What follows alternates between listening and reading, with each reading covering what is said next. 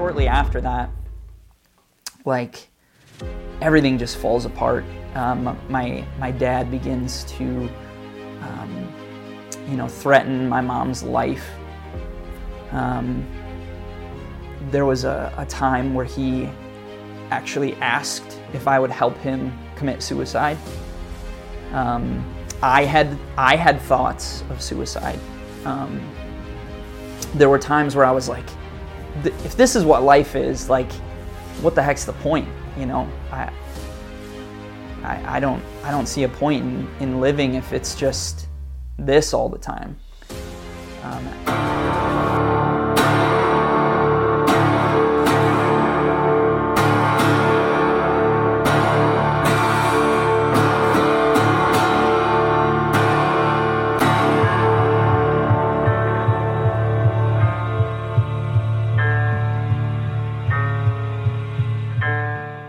Cool.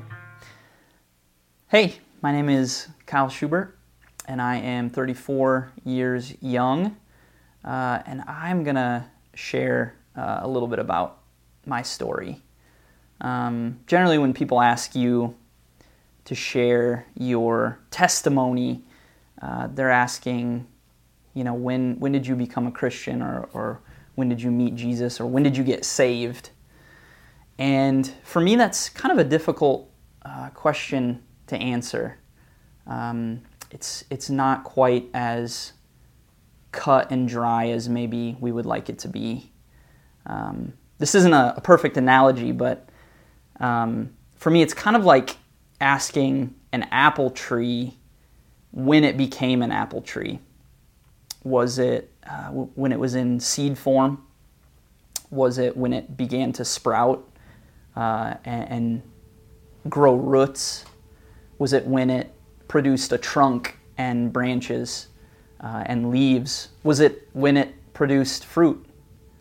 That's kind of how this faith journey was for me. So I'm going to do my best to be honest, to be transparent, and to be gracious. I don't want to speak negatively of certain people in my life that are still a part of my life. So I'm going to try and share my perspective and my story as honestly as I can, while still being gracious. So every good story starts from the beginning. So I'm going to start from the beginning. I grew up, small town, northwest Iowa. At least for the first half of my life, my younger life, I had a mom and a dad. The religion of our home was pleasure.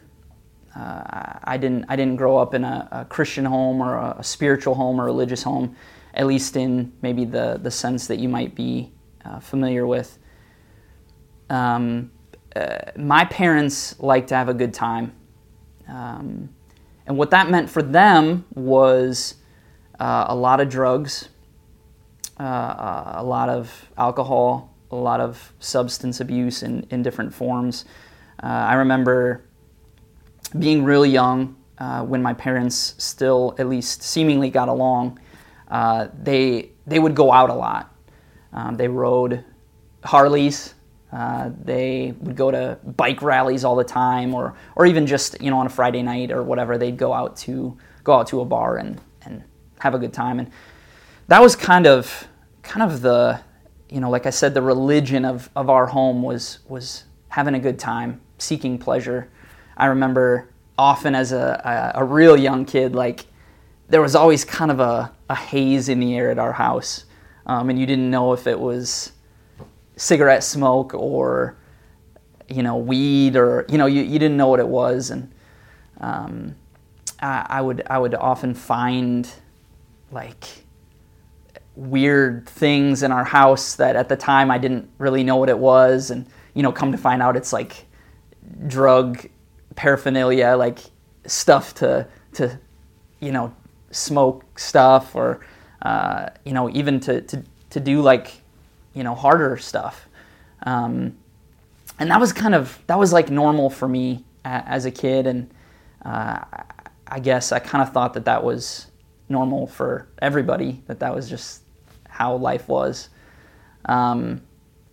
The interesting thing, though, was that my grandma, who was really involved in my life for most of my life, so my mom's mom, she loved Jesus.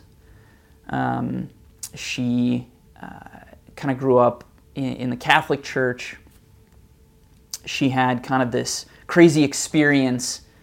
I think in like the 60s, there was this movement in the Catholic Church where there was like charismatic Catholics, where there was like movements of God's Spirit, and like people were doing crazy stuff and having Bible studies, and she kind of got involved in that, and that's where she would say that she came to know Jesus.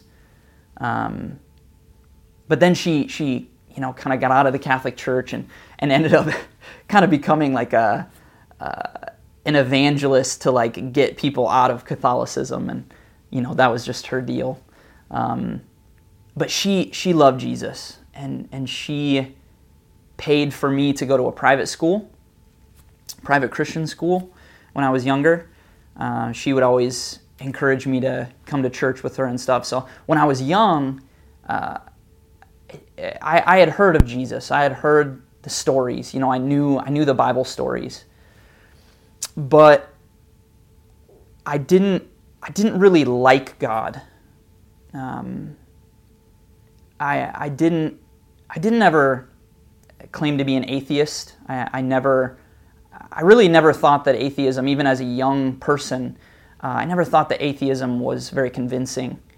I always knew that there was something bigger than myself. But the problem was that I just didn't like who this God was. And part of the reason for that was because of my family and the circumstance that I was in. Because as I started getting older, things in my house just started falling apart. My dad became, and he probably was this way when I was younger, because I do remember, being real young and looking out my bedroom window and seeing my dad get hauled off in a cop car. So I think he was like this when I was younger, but I just was maybe less aware of it, or just less cognizant of what was really happening. But as I started getting older, my dad seemed to get more and more angry. He and my mom fought more and more. He started getting more and more violent. I remember just running to my bedroom often, just scared of what was happening between my parents. There were a few times that I witnessed my dad lay hands on my mom, and I hated God. I hated that he had put me in that situation, and that was my life, and that I had to go to bed scared. And so it turned out to be a thing where with my dad, either he wasn't present, he wasn't around, or he was around and I wish that he wasn't. We obviously didn't have a great relationship. I always seemed to gravitate towards my mom, who, though she has and had her struggles, her issues, just like we all do. But she was kind of my protector. I would go to her, and she would kind of be that safe space, at least sometimes, in kind of a chaotic environment.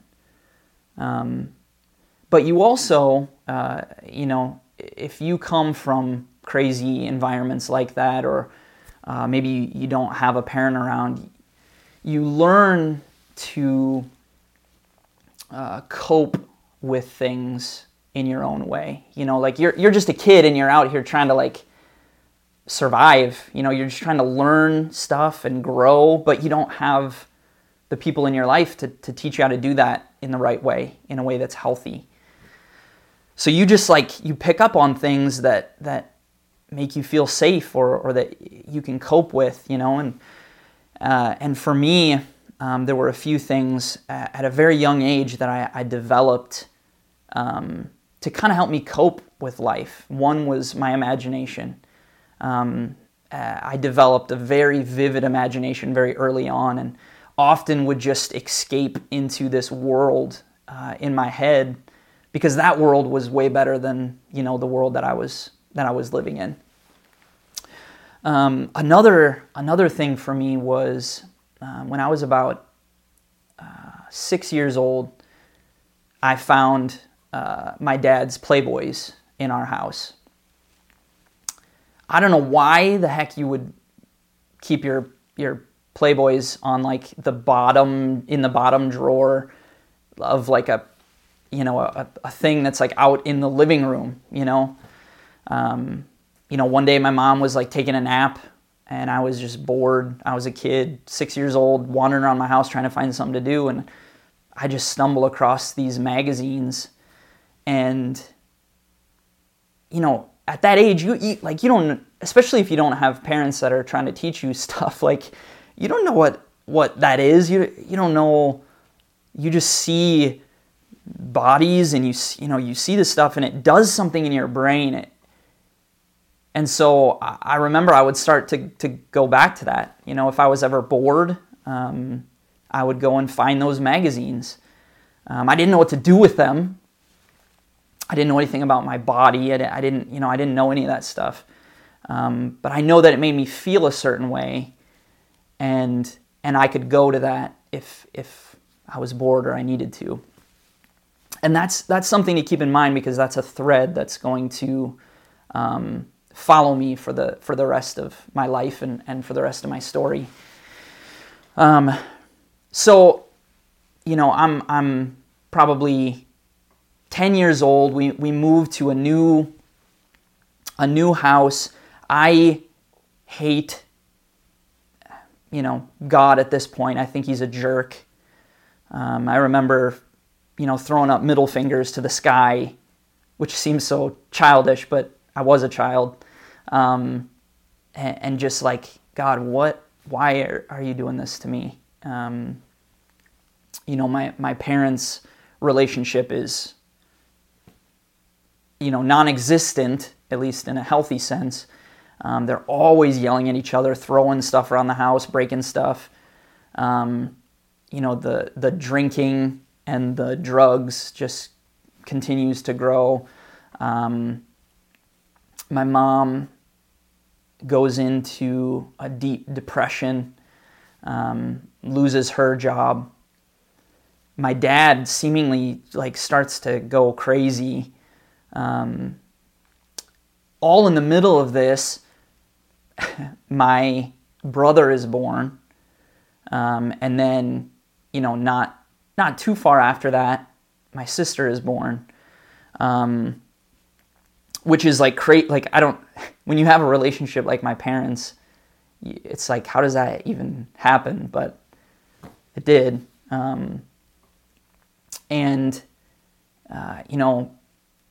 With my sister, the doctors, get traces of the drugs in her system and in my sister's system when they're doing the blood work after she's born, and so obviously that gets reported. My dad is still living at the house. He's still a part of the family at this time. We have to go through counseling. We actually get taken out of our home and placed with my grandma. Thank you, Jesus. So we're living with my grandma for a little while. The state is threatening, my parents. If we find out that you're doing drugs again, we're gonna just take the kids and put them on the other side of the country. And so we go through this counseling, and my dad is a part of it, which at that time is super crazy because, like, to me, he just seems like this drunk, angry person. And so somehow, as a family, we're able to put on this face for the counselor that we have to meet with, and we get through that counseling, and shortly after that, like, everything just falls apart. My dad begins to, threaten my mom's life. There was a time where he actually asked if I would help him commit suicide. I had thoughts of suicide. There were times where I was like, if this is what life is, like, what the heck's the point? I don't see a point in living if it's just this all the time. And I think, our memories are fickle and frail, so I'm going to try and remember this as accurately as I can, but I feel like I remember this time where I was in my bedroom and I was seriously considering just ending it, At that time, I'm probably 10 or 11, so, like, I have, like, a pair of scissors in my hands, and I'm going to, like, cut my wrists, and that's how I'm going to do it. And I remember sitting there, and I feel like this sense of almost like responsibility for my siblings, that, like, if I take my life, well, like, who's going to take care of my brother and sister? And I think that's what stopped me from doing it. That thought kept me from actually taking that step. So eventually it gets bad enough to where my mom is genuinely afraid for her life. She's afraid for the safety of, my brother and sister. And so she's like, I gotta do something. And so I remember one day she quietly, comes and finds me in the house and says, you got to pack some things. We got to pack your bags. We're going to be leaving for a few days, because I'm afraid. And so, we gotta do this. And so, we get ready and we leave, and I'm excited because whenever we had left town before, lots of times when my dad would have a fit of anger or rage or whatever, I have memories of us, peeling out of our driveway. My dad's like throwing rocks at the car and stuff, and we would go to a different town for a couple days and let him cool down. And that always meant something fun for me as a kid. That always meant that my mom and I were going to get to hang out and we'd go do something fun. And so that was always a good memory, oddly enough, when we would have to leave. So I just thought this was another one of those times. But the difference this time was that when we came home, my dad wasn't there. She had, informed the police of all of the things that he had said and done. She had a restraining order put on him, and that, they were officially separating, which would eventually turn into a divorce, but, I guess that's expensive or something. It actually took a long time for them to officially divorce. But now it's kind of like we're starting a new chapter in our lives. And there's a period of time that is really fuzzy for me. But during that period, my dad was essentially homeless. He was living in dumpsters under bridges. His own family didn't really want to help him out. He had gotten into some gotten into some trouble with some folks. He kind of had, him and his brothers had a reputation for maybe starting trouble, or at least maybe finishing it if they didn't start it. They got into a lot of bar fights and stuff. That was, they just kind of had that reputation. And my dad had gotten into some trouble with some bad dudes that eventually that led to, and I don't even know all the details, honestly. I don't know, like, if they just got into it with each other and didn't like each other, or if there was, like, drug money that was involved, or, I don't know, but at least the story as it goes was he was hanging out outside of a bar one night, and these dudes jumped him. He got hit in the head with something. The doctors and people that were examining him after he got picked up or whatever said that, like, the blow should have killed him, but because his, like, and this is crazy, I'm no, like, biologist, I don't know how this works, but they said that his alcohol level was so high that alone probably should have killed him. And then, like, the blow to the head should have killed him. But somehow, like, the alcohol level, because that was so high, it somehow, like, did something in his brain that... It was just, like, a crazy thing. He should not have survived that, but he did. I remember going and visiting him in the hospital, and he was like... It was like he was, like, a 2-year-old. He could hardly talk. He, like, didn't know who we were. They had him tied to the bed. Like, he would fiddle with stuff like a child fiddles with things. And I remember that being really, like, traumatizing, seeing my dad in that kind of condition. It was scary. It was like a weird thing. I was like, what is even happening? And my mom, crazy enough, would take me to go visit him, even though she was terrified of him and didn't want anything to do with him.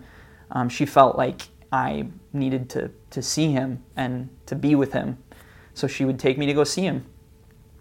Eventually, he recovered from that, and his brain healed, and he learned how to talk again, and basically became kind of like how he was before. With some new quirks added, and honestly, some of the edge taken off as well. He was a little bit different when he came out of that. But the problem was that he comes out of this, and now he's homeless again. At this time, I'm in, like, probably my teens now. I'm into high school. My mom had started seeing other guys who were just, like, trash. Like, they didn't treat her well. It's like she was used to that, so she kept looking for that. My dad, kind of phase 2 of the crazy stuff with my dad was... It was the craziest thing. I remember being at our house one evening, and I hear somebody just yelling, like, from outside of our house. And I'm like, what is that? Like, what is going on? I didn't go look. You hear somebody yelling outside, and you just kind of are like, yeah, somebody's yelling, being stupid, I don't know. But then eventually I see all of these flashing lights outside, like real bright, like they're right outside of our house.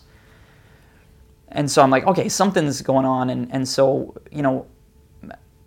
we go outside, and my grandpa, my grandma and grandpa lived next door to us at this time. My grandpa comes in and is like, they're picking Mike up. Mike's my dad. They're putting him in the ambulance right now. And I'm like, what is going on? He had shot himself like 3 blocks from our house, and then crawled all the way to our front lawn and collapsed in our front yard. And he was the one that was yelling. He was yelling for help. And my grandpa heard him yelling and came out and was the one that called the ambulance and, got him hooked up. So he survived that as well, which is just nuts. So now I am getting ready to graduate high school. I was homeschooled during high school. My grandma tried to do that. But as like as many high school kids, I didn't really care that much about anything. I wanted to skate and I wanted to play video games.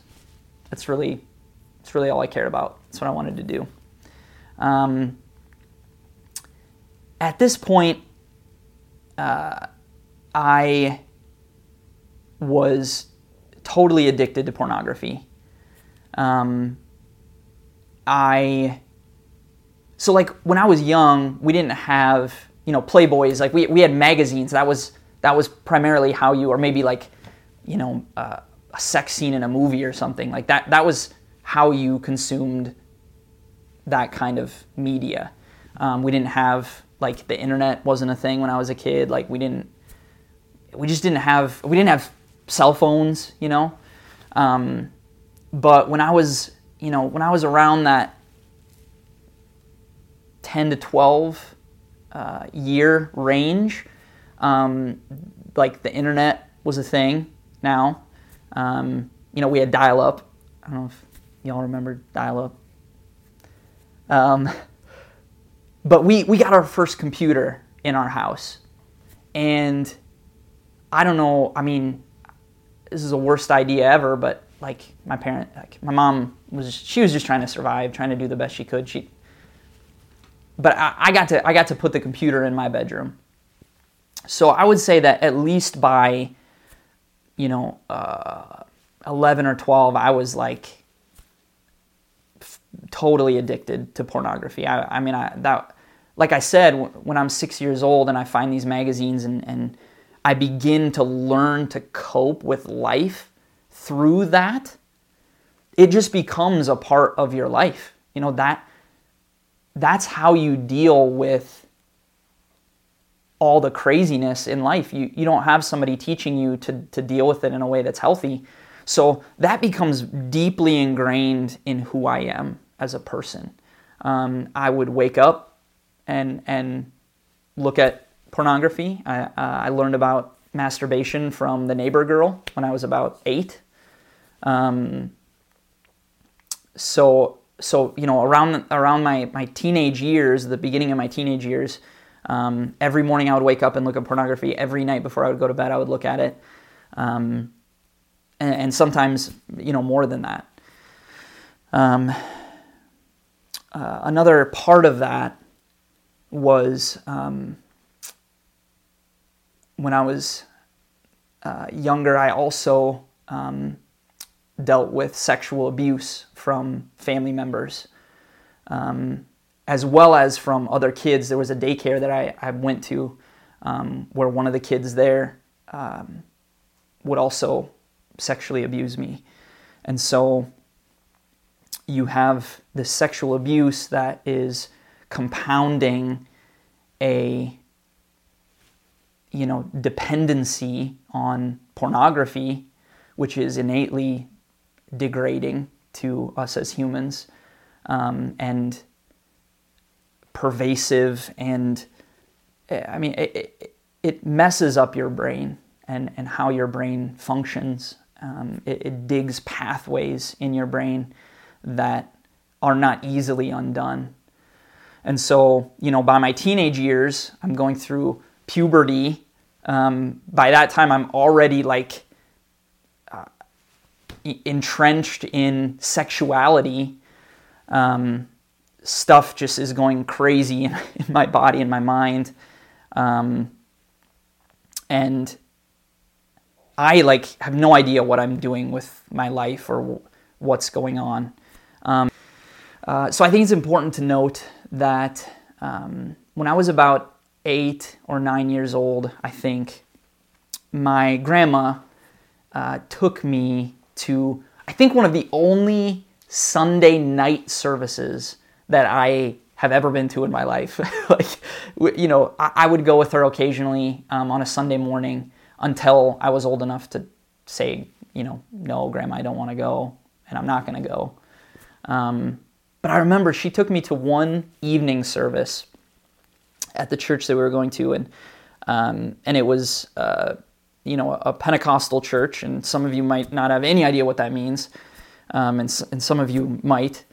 But I remember, and why that's important, why I even mentioned that it was a Pentecostal church. You'll see why that's important as I continue with the story. But it was a Sunday night service, and it was not the preaching that got my attention.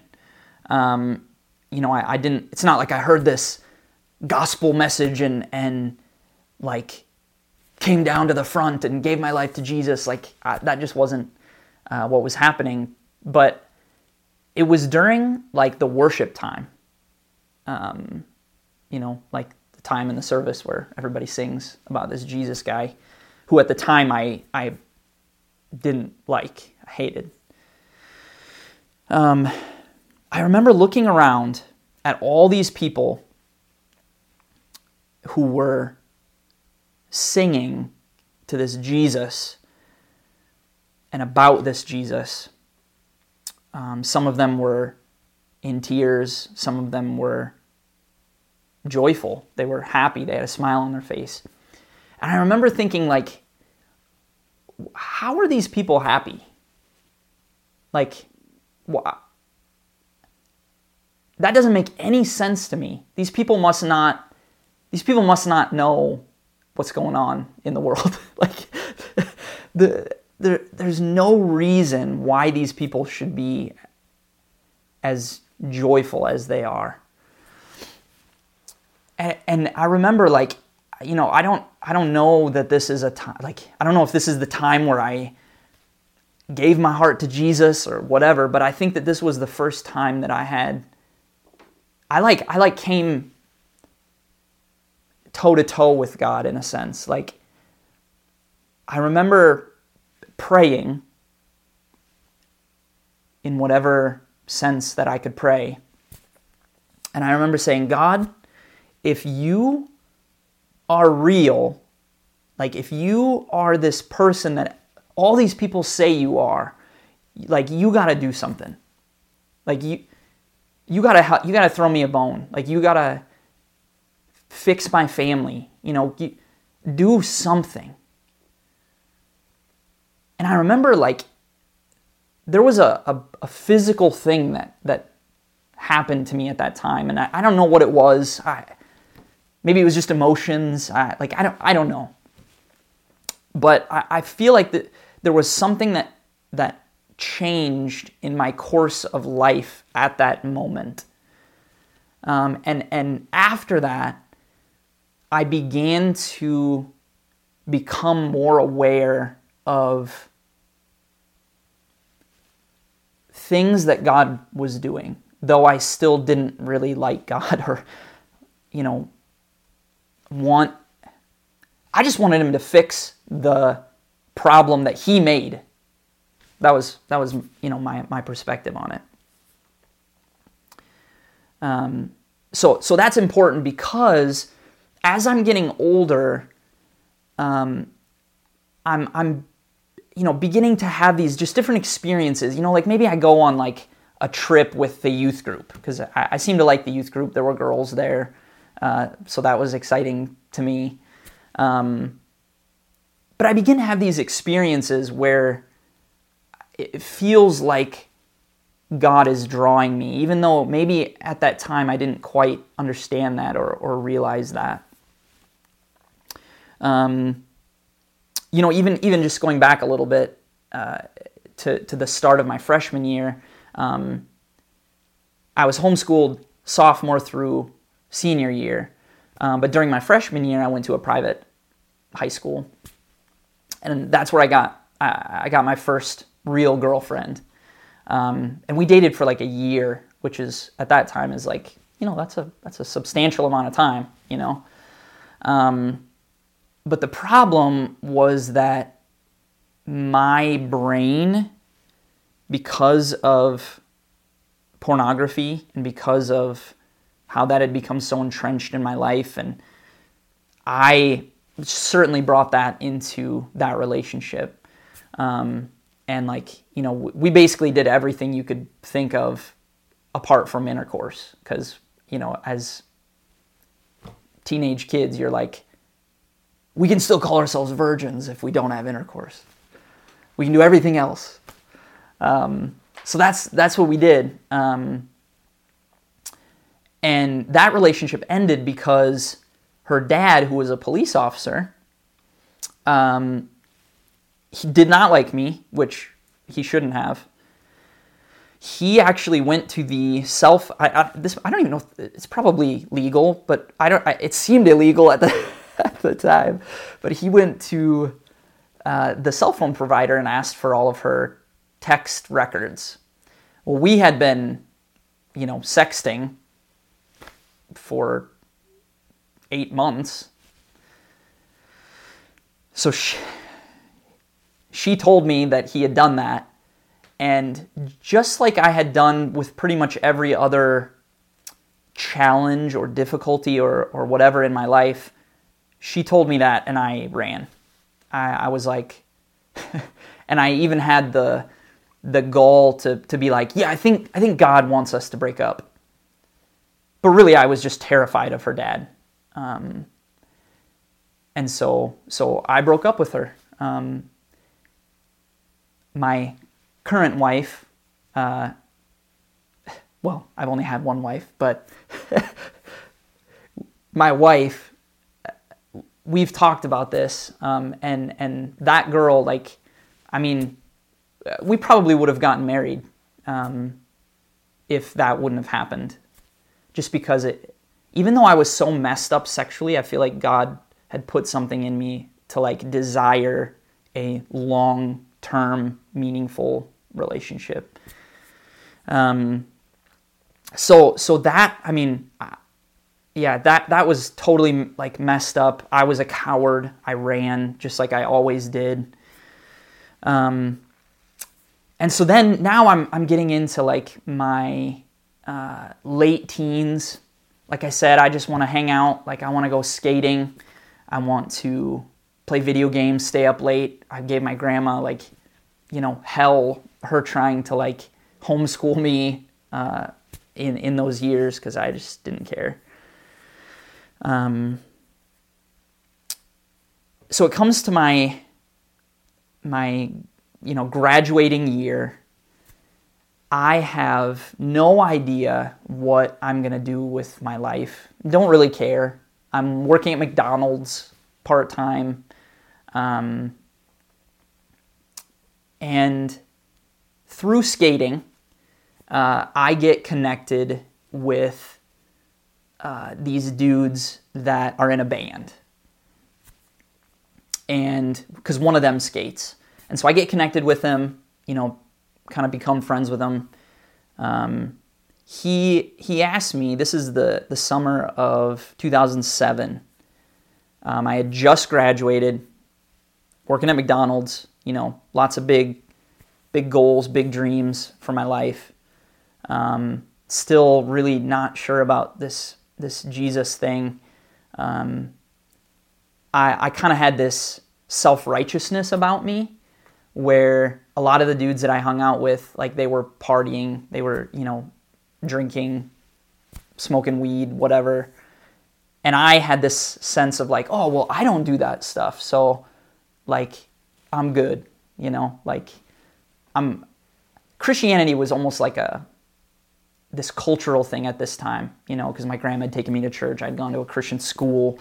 That was that was just part of that identity. But it didn't mean anything. There was even, there was a time where I was like, I don't care what God thinks or who this Jesus is. Like, I'm just going to do whatever I want to do. And so I have this guy in this band, and I graduate, and he's like, hey, do you want to come on tour with us? We need a guy to like run our lights and sell our t-shirts and stuff. And you seem like a cool guy. People knew me as like, I was a nice guy. People liked hanging out with me. And I thought I was pretty cool too. And that was part of the problem. So these guys are like, yeah, you want to come on tour with us? And I was like, yeah, dude, of course I want to go on tour. Like, they were like a metal band, and like that was what I was into at that time. So I was stoked. I was like, let's freaking go. So I left that summer. I was 17 when I left. My mom was like, yeah, that's cool. I graduated early. I was like the young one in my class. So at 17, I leave home. I'm totally messed up in so many ways, but thinking that I, have stuff together. And I knew that this band was like a Christian band, right? Like I knew they were like a religious band, whatever. But I had no idea what I was getting into by saying yes to going on this. Because these guys, it was different than anything I had experienced prior to that time. Like these guys were the real deal. They always had their Bibles with them. They were praying together. Like we had this stupid little brown conversion van, and we all crammed in there, and they had this trailer in the back with all their equipment.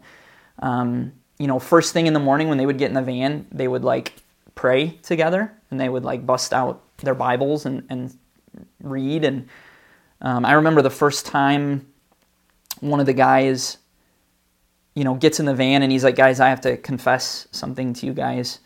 Last night, I looked at porn and masturbated, and I need to confess that. And I was like, dog, you don't just say that. Like, you don't just tell people that you did that. Because to me, that was like a secret thing. That was like the thing you kept in your back pocket when you needed it. It wasn't something to talk about or share. And, I even remember the first tour I went on, the first month, I remember I met this girl at a show, and like we made out after the show. And I went and told one of the guys in the band, I was like, dude, last night I like made out with this girl. And I was like bragging about this, like I was cool for doing it. And like, I'll never forget it. He like looked at me and was like, why would you do that? Like, that's dumb. I was like, you're not impressed? Like, you don't think I'm cool for doing that? And it was just, it was wild, man. Like, I had never experienced people like me, dressed like me, were into the same stuff as me, but like, they were like serious about this Jesus thing. And so the first tour ended, and they were like, hey, we want you to kind of be full-time with us. And so I ended up for the next year, I think for the next year I was only home maybe 3 weeks total. The rest of the time I was out driving all over the country, playing shows in bars and nightclubs and VFWs and whatever. And every single night, every single show without fail, the dudes in the band would get up and share the good news of Jesus, no matter where they were at. They would get booed off stage, stuff thrown at them, run out of venues because people didn't want to hear what they were saying. And so what that meant for me was that every single night I was hearing that Jesus loved me, that I was a sinner, which you didn't really need to tell me that because I kind of knew that already, but I didn't understand that that meant that I needed to be forgiven. Like, that God and I were not on good terms because I had turned against him, that I had rebelled against him. So every night I heard that I was in trouble, but that God himself said, these guys are screwed, and so I needed to go and help them. And so he did. He wrapped himself in flesh, dealt with the same kind of stuff that we did, and he made a way for me to know God and to fulfill the original purpose of humanity, which is to have a relationship with our Creator and to work and live and, enjoy life with him. And over time, something happened in me. I remember the first time that I went home after being on tour for about a month. I grabbed this old Bible that had been given to me. It was like this old King James Bible, which I don't know why anyone would, any teenager would read, any 19-year-old would read a King James Bible, but I that's what I grabbed and I brought it with, and I actually started reading it. And I just started to learn about who this God that I had previously hated and was bitter towards, who that God actually was and what he was about, and that there were things that I just couldn't understand. And that's okay. But my world got rocked. I learned about the heart of God and the love of God through hanging out with homeless dudes in Texas. People that were looked down upon, people that were cast aside,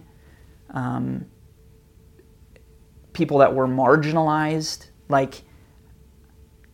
I saw the image and the face of God in those people, and I saw God's love for them. And that was foundational to my formative years as a Christian, if you will, as I'm starting to learn more about who God is, and God just begins to work in my life. And,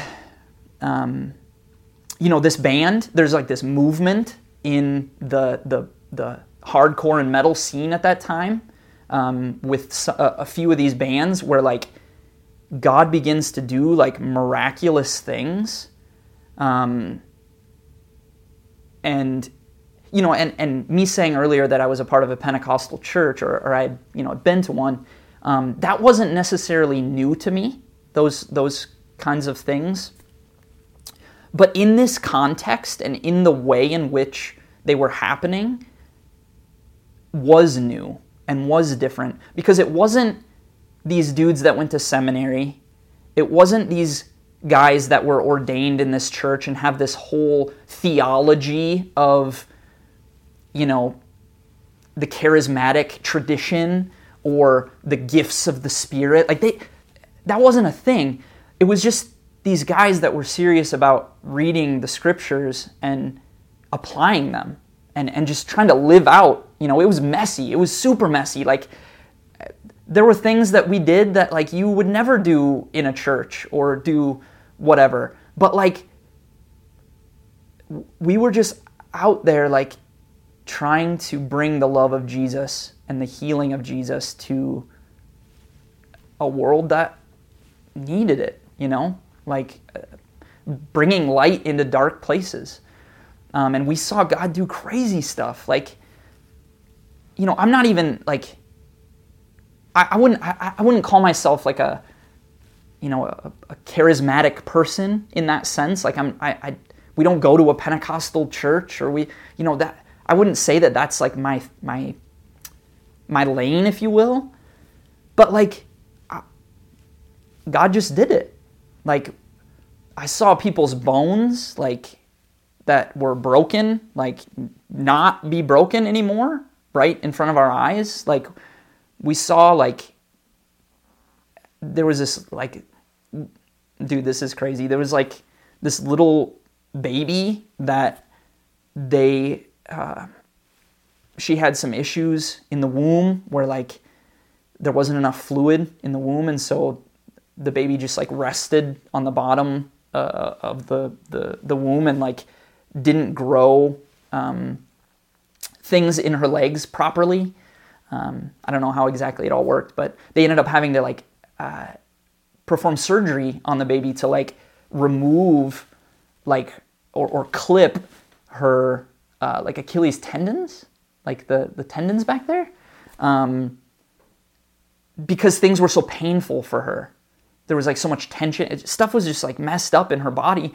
And her parents had heard that there was this metal band that like there were like people were being healed, and they brought their daughter to this metal show to see if God would heal their daughter. Dude, and like it was nuts. Like, the drummer of the band like lays out like a sweatshirt, a hoodie on the sidewalk. We're outside the venue, and the guys are like, yeah, like we'll pray for your daughter for healing. And like he like lays hands on this girl, this baby, she's maybe like 1 at this time, lays hands on this girl's ankles and just prays like, God, heal her. Dude, and he says like he feels the tendons like growing back together. And I'm like what is happening? Like, what is going on? It's almost like the only way that you could believe that is if you were there to like see it. And dude, everybody felt it. They're like, yeah, this isn't the way it was when we brought her here. Dude, like, she can walk now. Like, I witnessed things that I can't explain other than to say that God is real and that God can do anything. And so all that to say that experience of me being on tour, like, God changed me. Something changed in me. And if I were to like put my finger on a time where I became a Christian, it would have to be that season, because like I saw who Jesus was, and I never looked back. Like, I was like, Jesus, I'm gonna follow you, because I know that there is no life, there is no hope, there is no peace apart from you. I don't have any other word, like, I don't have anywhere else to go. Like, you've got it, and I'm gonna follow you wherever that takes me. And during that time, God also begins to do kind of this intellectual work in me as well, because up to that point, I did not care about learning at all. Like I said, like when I was in high school, dude, I was the kid falling asleep in class. Like that was me. But in the middle of God beginning to change my heart and give me a new spirit, give me His Spirit, He also started to change my mind. And I developed a love of reading, which is just crazy because I hated reading prior to that. And I just started reading, like, whatever I could get my hands on. And these dudes in this other band gave me a couple books by this guy named Shane Claiborne, who was really involved in, and is still really involved in, like, the social justice movement. I read a couple of his books, a book called The Irresistible Revolution, and a book called Jesus for President. And they deeply shaped my views of politics and my views on just God's love for the poor and God's love for those who are weak and destitute in this world, who have nowhere else to go. And I think partly because I resonated a little bit with those people, because we didn't have. I was much more well off than many of the folks that I met while I was on the road. Some of them light years, but I didn't come from money. We didn't have a lot of money growing up. We were always on government assistance, and especially like my mom's trying to be a single mom and work, and we just didn't have much growing up, and things were always hard. So I resonated with the struggle. Like I resonated with some of that, but then seeing God's heart throughout the whole Bible, like all the way from the beginning and through the Israelites, and how God structured their government, if you will, commanding that they have a year of Jubilee where they release debts and release slaves, and, just seeing God's heart for the poor and for folks that are just, in a bad way, really was foundational in me as a new creation, as a new person in Jesus. And so I just, the kind of the next phase of my life is coming back home. I remember feeling God's impression on me that I need to come home and I need to share what He had done in my life. I remember God impressing on me that I need to go home and I need to share what God had done in my life, specifically with my dad, which at that point, like, I didn't even know if I had forgiveness in my heart to give him. I don't think I really wanted anything to do with him at that point. But God was like, you need to go, and you need to, you need to forgive him. Now that you have experienced my forgiveness towards you, like, you need to go show that to him. And that's what ended my touring career, was God's call to go and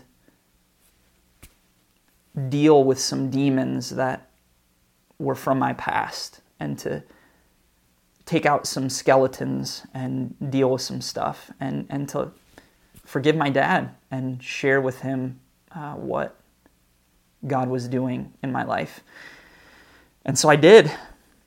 I went home. I moved back home with my mom. Now, mind you, like, sometimes people have these stories where they, like, meet Jesus and then, like, God just cleans them right up. dude, that was not my story, my progression of things. Like, I was still so messed up, like, still addicted to pornography, still, like, I didn't have, like, maybe a proper, like, discipleship, if you will, like, I'm just, something real had happened inside of me, and I'm just trying to figure it out. Like, I'm just trying to know God and to know Jesus, and trying to read my Bible and just do what it says. So I'm still a mess. And I come home, move in with my mom. Before I move in with my mom, I actually am living with some friends in a different town for a while, but I'm able to come home because it's a town that's really close to the town that I live in. And so, I start to kind of build back this bridge with my dad. And, eventually I do move back home. And I remember going to my dad's apartment for the first time after coming home, seeing the life that he had now started and what he was doing and how he was living and whatever. And I think he had like a poster of like a naked girl on the wall in his apartment. He had a couple, I think. And why that's important is simply because his struggles, regardless of how absent he was in my life for large portions of it, I inherited a lot of the things that my dad struggled with, and that was one of them. It was his Playboys that I found that kind of started this whole thing. And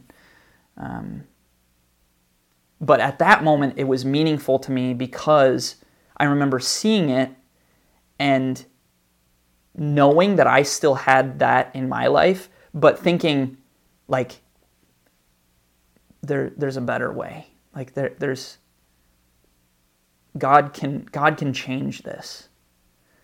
And I remember, that conversation was crazy. I shared with my dad, like, I met what I thought, was the real Jesus. Like, I met him. And he's good, and he loves me, and he loves you. And I want you to know that I forgive you. And, my dad was one of those guys that just didn't know how to share his feelings very well. And the feelings or emotions that he did share were often aggressive ones. But I said, Dad, I started going to this church here in town. Do you want to come with? Like, do you want to come with me? And I thought for sure he was going to say no. Like, I thought for sure that was going to be stupid to him and he was going to have nothing to do with it. But he said, yeah. And he started to come to church, and I think he would have told you this too, but he was more faithful than I was in terms of, like, attendance, like that he was there every Sunday. But it was hard for me because even though I think God had started a work in him and had really done some things in his life, it was hard because he, at least not in the way that I wanted him to, he never really owned up to the kind of father that he was. He never really expressed that he needed to be forgiven, and that maybe a lot of the stuff that went wrong in our family was actually his fault. And that was hard. It was hard to show love and forgiveness to someone when they don't feel like they need it or feel like they've done anything wrong, or even continue to blame other people. which was a big struggle for him, was just blaming everybody else. It was everybody else's problem, not his. But around this time, me and this other girl who I had kind of been on and off with, we had sex and had broken up and whatever. That was a mess too. Our relationship started out horribly. There were times where I remember this time we were on a walk. There were some other people with us. And I just got so angry. I was like, I want to move to a different state so that I don't have to be around you. I don't like you. That girl and I had started, kind of getting along a little bit. And it was one of those things where, she would come stay at my house and we would have sex or whatever. But then 3 days later it would be oh, I don't want anything to do with you or whatever. It was that kind of relationship for a long time. But around this time where I had started, going back to this church, which was the church that I had kind of grown up in, God was just, he wasn't done. He just kept working. It was slow, so slow. And even to this day, it just feels so slow sometimes. But, and I remember having, God didn't speak to me audibly, but it was just this deep impression of you either need to let this poor girl free and just leave her alone, or you need to marry her. And I was like, all right, I'm going to marry her. And I didn't know even what that looked like. I didn't have a male role model. I didn't have that person in my life to teach me how to be a good husband or a good man or whatever. I'm learning how to do all those things from Jesus. I'm just trying to read the Bible, do what it says, and hopefully that's going to, help me figure all this stuff out. So Bree, who is my wife now, almost 13 years. Well, we just celebrated 13 years, so going on 14 years. We weren't dating at the time. I was like, hey, you want to get married? It was a little more formal than that, but hardly, just barely. And she was like, yeah, I do want to get married. We were engaged for, I want to say 8 months, maybe 6 or 8 months. She's going to watch this and be like, dude, it was not that amount of time. It wasn't very long because we didn't want to be engaged long. We wanted to be married. And so we're engaged. The church that I'm at, the pastor at the time, sees what God has done in my life, didn't know all the mess, but seen what God had done in my life and was like, hey, we need a youth pastor. Do you want to come on for an internship? We can kind of try it out. And I think God has, put it on you to be a youth pastor. And I was like, yeah. Because at that time I was like, I love you, Jesus. I still don't know what I'm doing with my life. I want to help people. So it just made sense. It was like, I can help people know Jesus by being a youth pastor. So that's what I did. I started this internship, which totally rocked my world in a lot of really practical ways, because I had come from kind of what I would call kind of just a lazy culture. I was used to staying up late, sleeping in. Hard work was not something that I was used to. And God got me used to a schedule, woke my butt up, got me to work. And so there was like lots of cool things happening. Bree and I get married, which is just amazing. But like the real work, like this is like, at this point, it's like kind of shaping up to be like, oh, this is the fairy tale story. This is the happily ever after kind of thing. And this was just the beginning of what it means, like when Jesus says, if you want to follow me, you have to pick up a cross. You have to, this is hard. It's the road that Jesus walks is a rugged, bloody road. And if you want to follow him, that's the road you have to take. So this was just the beginning of that. Primarily because up to that point, I had not shared my addiction to pornography really with anybody. My wife, my new wife did not know about it. I mean, she knew that I was kind of messed up sexually because she was a part of that. But she did not understand the extent of that. The church that I was a part of, like, I wasn't honest with anybody because at that time I still was so ashamed of it. I felt like if I had shared that with anybody, that everybody's perception of who I was would change, and I would be ostracized, and I was terrified to share it.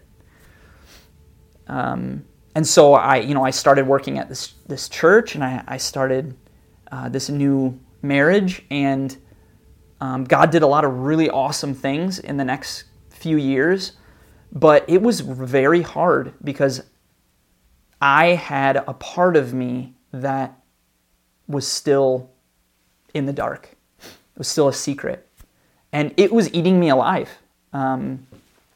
I remember, going home after a, like a Wednesday night youth service, and sitting on my bed with my head in my hands, feeling like there is a million bricks on my shoulders. I didn't know maybe that this was like what a panic attack was, but I felt like I would have panic attacks because of this burden of like feeling like I'm a little bit of a fake or a fraud, even though that's not necessarily true. Like God had really done something in my life.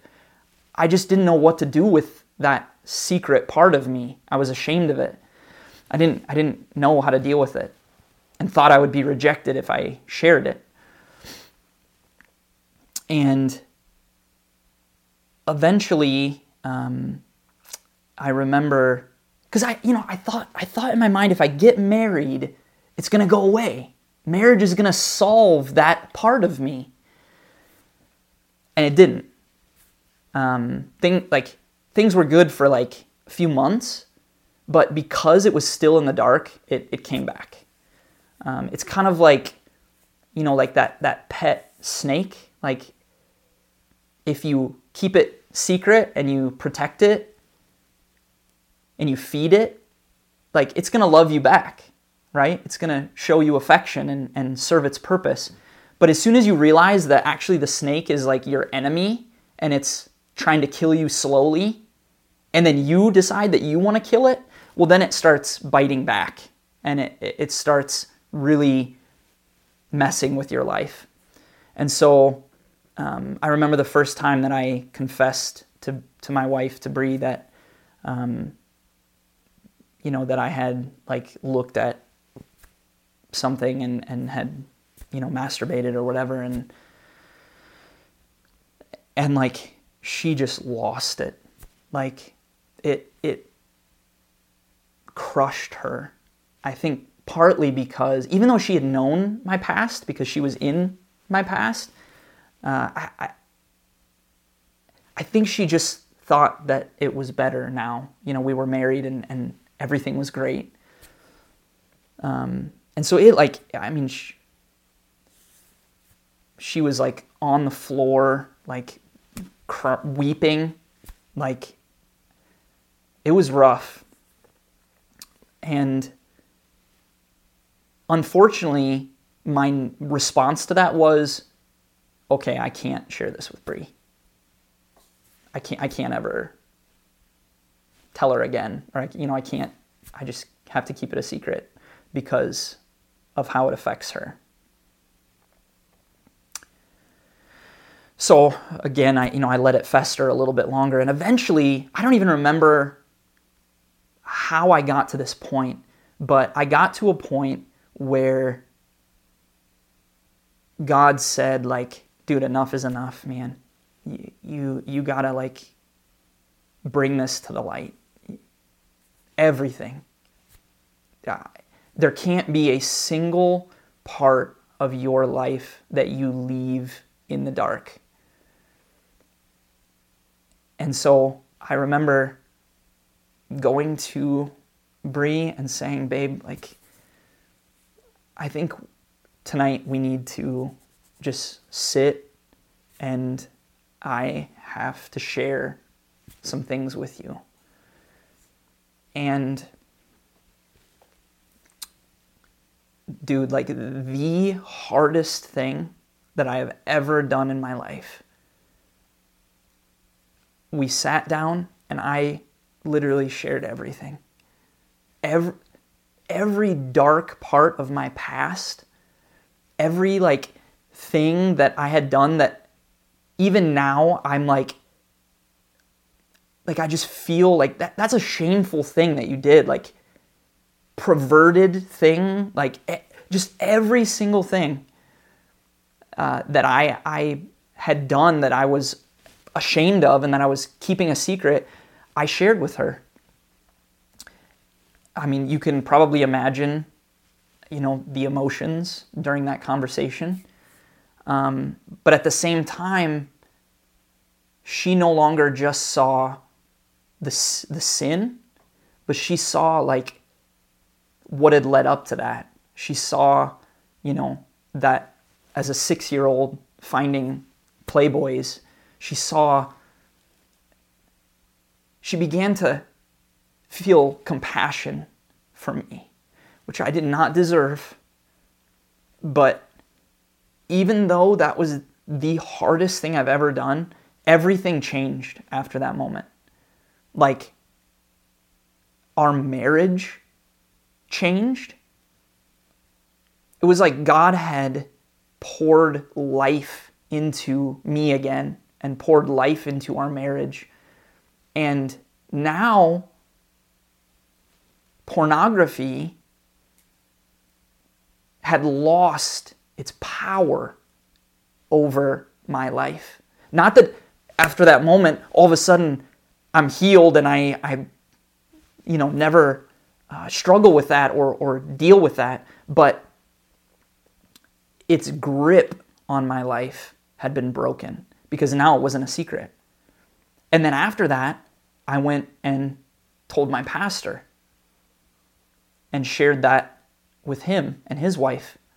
And I began to expose all of the darkness that I had been hiding. And then it was a fight. It went from being this secret pet that I had kept and kind of made peace with to like, okay, now it's time to fight. Now it's time to make war and to begin to take the steps to eradicate this thing and deal with it.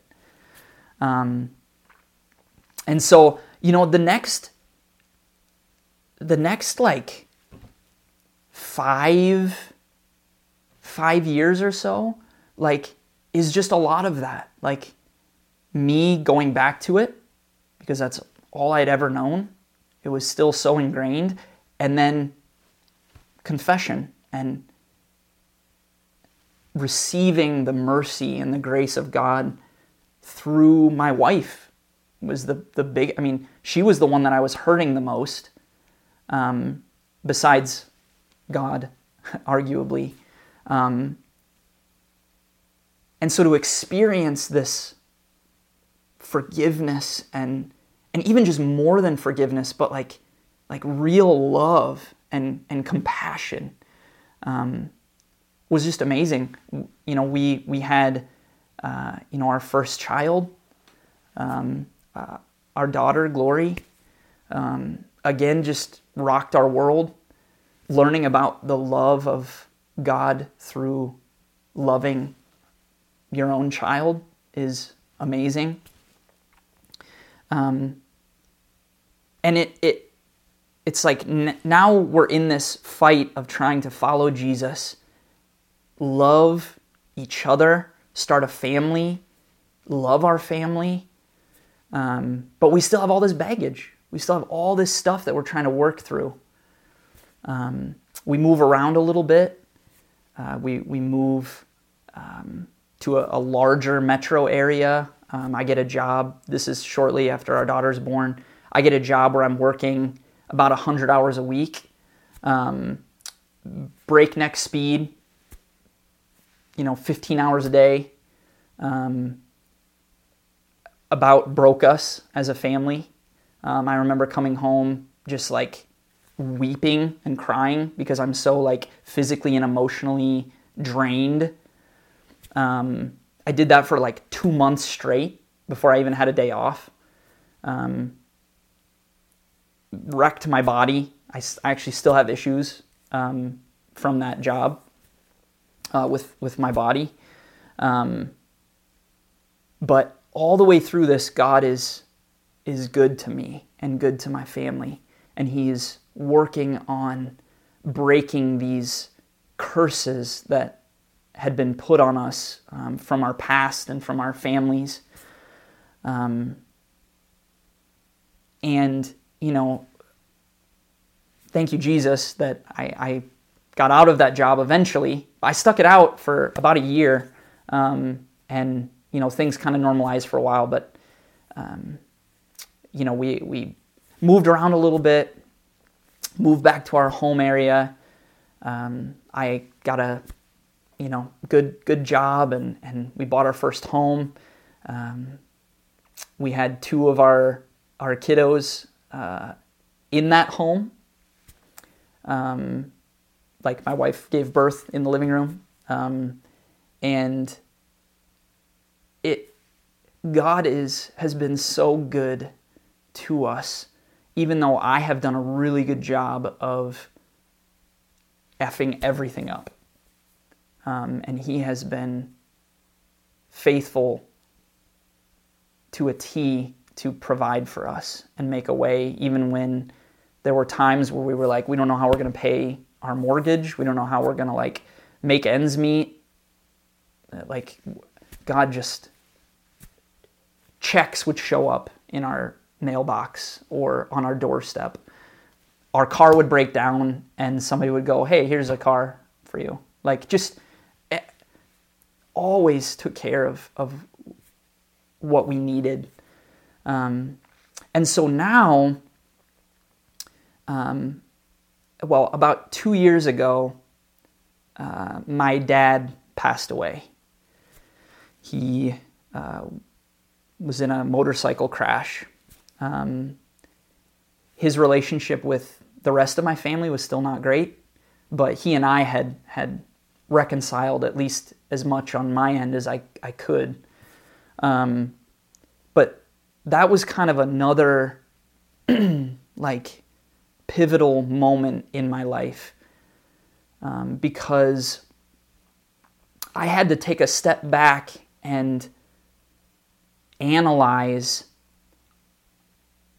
the effect of my relationship with my dad on my life. When someone dies that's close to you, often you have this introspective,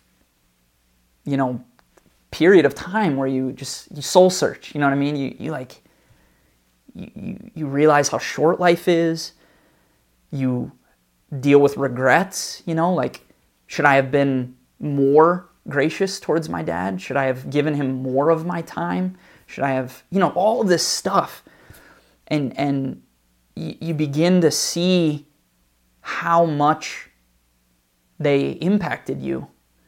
And with my struggle with pornography and my fight against lust and against coping with things that are so damaging and hurtful, I really had to dig into who my dad was so that I could better understand myself. Sometimes God just delivers people from stuff. Sometimes you just have this moment where it's like, boom, God just delivered me and I'm free and I don't deal with that. Sometimes he does like the slow cooker kind of approach, where you got to climb the mountain. I'm not going to move the mountain. You got to go up it. And there's lessons that you can only learn through that route, through that hard, that clawing and scraping, And so I wrestled with who my father was and who I am as a part of that. And I began to dig into my childhood and really wrestle with, the abuse as a child. And I started going to a Celebrate Recovery program, which is, folks that have dealt with addiction maybe are more familiar with like AA or something like that. Well, this is kind of like that, except it's all about Jesus. And they use the Sermon on the Mount as kind of their foundation for how they deal with these different addictions and things. And that's so now I help lead worship at the CR that I'm a part of, the Celebrate Recovery that I'm a part of, and I'm just trying to know Jesus better. I'm trying to deal with my past issues and love my family, and I want to leave a legacy for them. I don't want them to follow down the path that I was on before, that was left by my parents and possibly their parents and so on. God is breaking those generational curses in my family, and I'm just excited to be a part of it and to see the freedom and love that we find in Jesus. So I think if you're watching this, I think people that I would speak to if you would listen. One would be that person that maybe has like that thing in their life that they're ashamed of, that they feel like they can't share with anybody. They feel like people are going to reject them. I want to be really honest. It was embarrassing to share that part of me. I felt like an idiot. I felt, for a time, I felt just gross, and I felt like I couldn't even look at people in the eye after I told them. But you will never be free of those things if you keep them in the darkness. And you will live the rest of your life as essentially a slave to that thing. It's your master. If you are brave enough, if you ask God to help you to share those things and be honest, you will find healing. God can do anything. Like, I know that maybe sounds like cheesy or whatever, but like, dude, I've lived it. I should not be where I am today. There's no reason that I should be at the place in my life that I am, with a family that loves me, with kids that look up to me and say, "Daddy, we love you." Like, There's no reason that I should be there except that God can do anything. He can redeem any situation. It doesn't put whatever label you want on yourself. God can give you life and redeem that thing that you have or that you've done. And so I would encourage that person, find some people that you trust, that you know are not going to be douchebags about it, and that are not going to because the people that reject you and that ostracize you, dude, I don't want to be too harsh, but there was a woman that was brought to Jesus that they wanted to stone because she was caught in adultery. Jesus could have not only socially, but also morally been right to pick up the stone and stone the woman. He was the perfect incarnate deity. He could do whatever the heck he wants to do. But he doesn't. He looks at all the other people who are bloodthirsty and self-righteous, and he says, all right, you guys go ahead and throw the first stone if you're sinless. If you've never done anything wrong, you go ahead and throw it. So find those people that you love and trust, and you know that they love you, and just share it. You're gonna feel stupid for a little bit. It might be terrifying, but that's the path. That's the path to freedom. That's the path to a life that is not ruled by that thing. And you can be healed. There's so many questions that I have, but I have tasted and I have seen that Jesus is good, and that his answer to why are we here and what the heck is going on with the world, and it's the only thing that has made any sense to me. So I would encourage that person to keep looking. I think if you sit down for a second and meet with Jesus, he might show you that your searching can be over. At least in some regard.